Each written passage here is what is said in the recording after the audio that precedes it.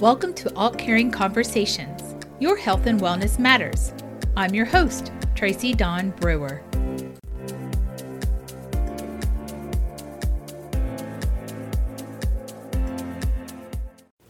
Today's episode features a personal story from one of our wellness nurses, Jacki Middaugh.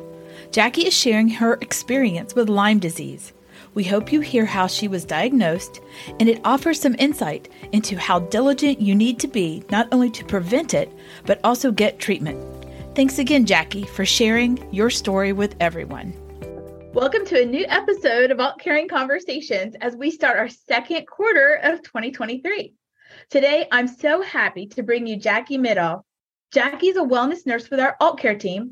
Today, we're going to discuss vector-borne illnesses with a special emphasis on Lyme disease. Welcome, Jacki. Hi. Hi. Jacki, could you share a little bit about your journey as an RN and your role at AultCare? Absolutely. So initially, I wanted to become a nurse after spending some time in the NICU.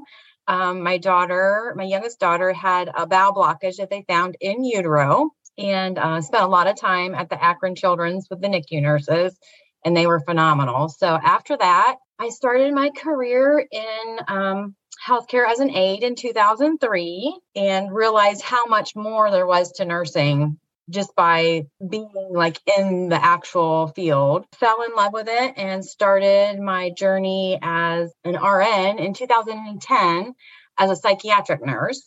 Spent time in nursing homes, psychiatric facilities, hospitals, a little bit of everything, home health. Loved every role I've ever had, from floor nurse to administration, loved them all. When I fell ill to Lyme disease in 2016, I was no longer able to work. So I spent a lot of time focused on health and wellness, trying to figure that all out. And in 2022, I found the wellness position here at AultCare and absolutely fell in love with it. So as a wellness nurse, I have the opportunity to meet with individuals in person, telephonically, and through Altman Now, and teach them individually about preventative ways to stay away from chronic illness and disease prevention.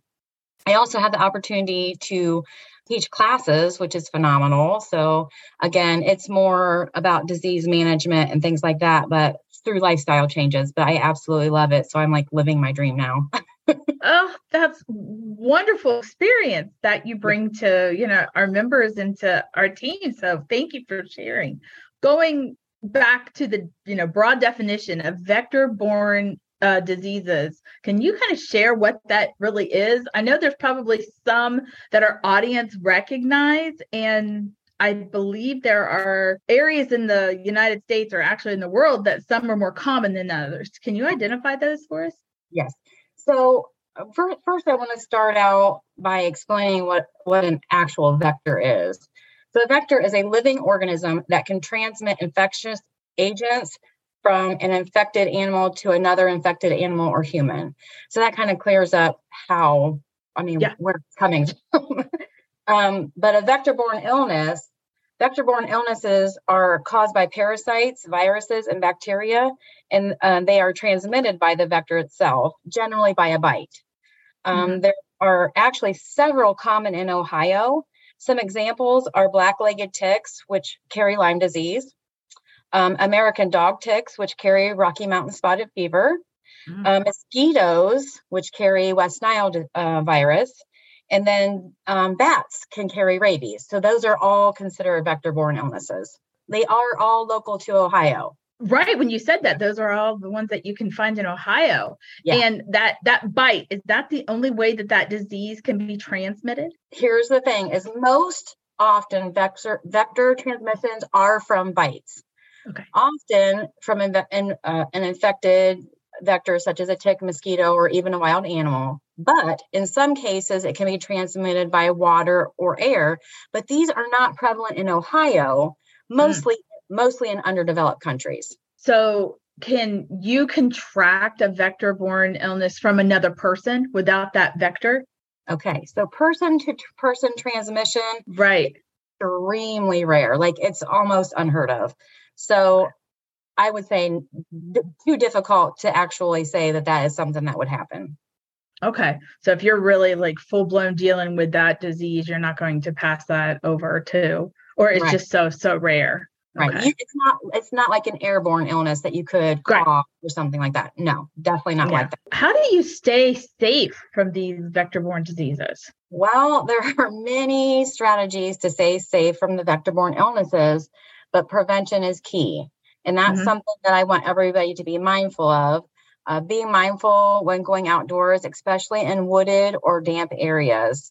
It's important to keep yards free from your fallen trees and leaves, and as well as debris, like laying tires or something like that can collect water, and then mosquitoes can be Yeah. attracted. Wearing appropriate protective clothing, like when you're out in the woods, be sure that you're covering as much of your skin as possible. Also, wearing a lighter color of clothing so you can actually visibly see the vector can also help with prevention. Something else, there are yard treatments that you can purchase. Also, local government and wildlife agencies do spray for mosquitoes and deliver oral rabies vaccines to wooded areas. So they do try to keep that all under control. Yeah, definitely seen those trucks come through our streets before. There's probably, some symptoms that are, I don't want to say common between all those different illnesses that you shared, but are there some common symptoms that, alert you that you may be infected? Actually, the most common throughout all of them is a fever.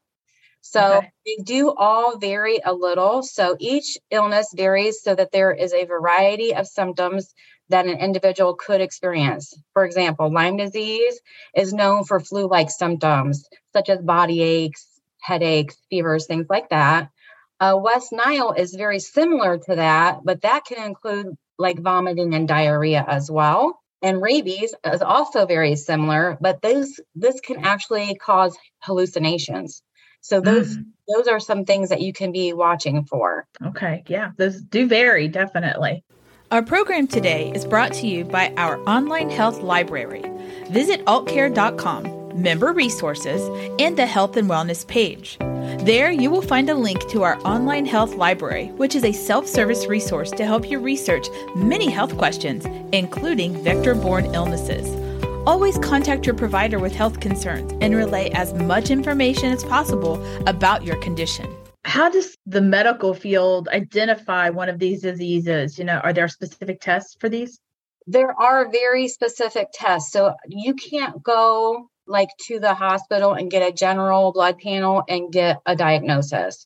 Gotcha. So there's a very specific blood test. And there are also tests that they do on your cerebral spinal fluid that will give them the results, whether or not you have one of the illnesses. Okay. So as we were preparing for our discussion, you shared you have a personal story with a vector-borne disease, and you mentioned at the top of it, it's Lyme disease. Can you share your experience with our audience? In 2016, shortly after a pool party for my daughter's graduation, I fell ill. I had headaches, body aches, a little bit of nausea, and I was unable to drive. So my daughter took me to the emergency room, and I was treated for a concussion and sent home. I had been bumped in the head because we were at a water park and I had a water slide and I got bumped in the head. So they just assumed that they did regular blood work because of my symptoms with the headache and and kind of nauseous. They diagnosed me with a concussion, treated me and sent me home. By 3 days later, I was unable to get out of bed or do any of my own self-care. So again, my daughter packed me up in the car and took me to urgent care. So we found, when we were there, they found some minimal swelling on my left leg. And I was treated for cellulitis with an antibiotic and steroid. I was super excited because honestly, I thought they figured out what was wrong with me because I started feeling better. So after my 7-day treatment of antibiotics and steroids, I then again started feeling sick again. So I called my PCP and waited for my appointment. And after a few days, I developed a condition called Bell's palsy. That is where your face goes kind of numb and you get some facial drooping and things. As this often is caused by prolonged exposure to pathogens. When I was finally saw by my provider, she asked if she could do a specialized test, and I agreed. So by the next day, my results were in, and I finally had my answer. I was positive for Lyme disease. So I then started multiple rounds of antibiotics and steroids until I finally got relief. That is incredible. It was My goodness. That is.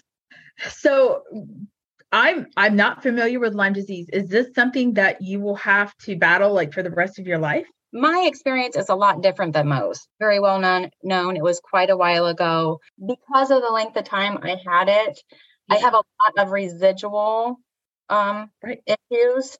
Not necessarily Lyme disease itself, but I now have a lot of intolerances, gluten, dairy, sugar, what's considered to be severe arthritis, which I never had any issues with before. So things like that. Lyme disease itself, I don't really have. I just experience a lot of symptoms.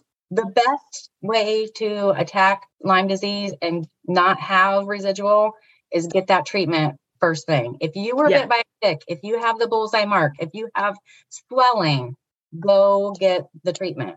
Because then if you have early treatment, then you're not going to have residual effects. Okay. So did they finally see that mark on your leg? Is that where the tick had? Never found the mark. I did have many weeks before went hiking with my daughter, and there was a small tick on the inside of in between two of my toes. I had shoes and socks on, completely covered. Wow, Jacki. And that is the only tick that I know of that I was bit by.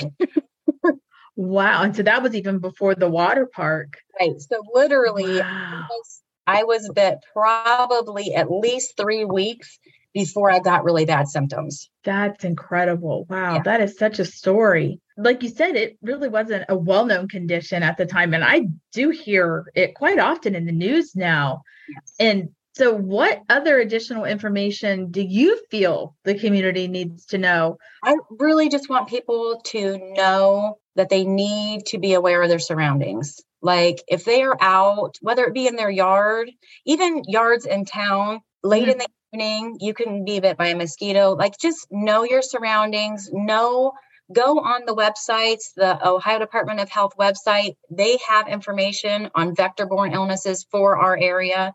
Educate yourself to what's going on in your area. And if you are on in town and have a spray schedule, if your area hasn't been treated in a while, just be aware, you need to be cognitive of your surroundings and really understand, if you're been out and you're really not feeling well, that you really need to pay attention to that. You shared with me that you really changed the way you've taken care of yourself based on this whole experience. Yes. My whole entire life has changed. Because I took so much time off work because of how long I had to be in treatment and things like that. Yeah. So I started a whole new career, cleaning up my nutrition. So I really focus on clean eating because processed foods generally are inflammatory foods. And that really affects the arthritis. I mean, you being an RN also, you know the right things to do, but everybody sometimes yep, this is the change I needed. I get it. Well, it was a hard decision because I was actually an administrator when I got sick, and I was I cannot do this work anymore because administration is such a stressful position. But now I have the opportunity to share my stories and help people. I literally started my wellness journey in 2018. I have that perspective to help people, and I really love it. I'm glad that you're with us. So you mentioned that one resource with the state. Are there any other resources that you can share that would be helpful? Visit the Ohio Department of Natural Resources and the Ohio Department of Health. Both of those have information. Especially if you like hiking or anything like that, the Ohio Department of Natural Resources, huge resource. Yeah, we're definitely in the season to talk about all of these. So very timely topic. Yeah, the weather is changing. We're in Ohio. The weather changes daily, hourly. I mean, something that a lot of people don't realize about ticks is they are actually active all year long. Really? I didn't know that. So wow. they are underneath the leaves. Even in the wintertime, they can be active if the temperature is high enough. So they're out there. Well, thank you again. We really need to be vigilant against ticks and mosquitoes, and all of this information is so good. For you to share your knowledge and your personal experience, I just can't appreciate that enough. And I really hope you still continue to feel well and stay healthy and teach all of our members everything that you know. So thanks, Jacki. I appreciate it. I want to thank you for allowing me to bring this topic to the listeners because it is so important to me. And I really hope that the discussion and me sharing my personal story will help bring awareness to the topic and helps other individuals maybe get earlier diagnosis than I have. Yes, thank you very much. Take care. Thank you.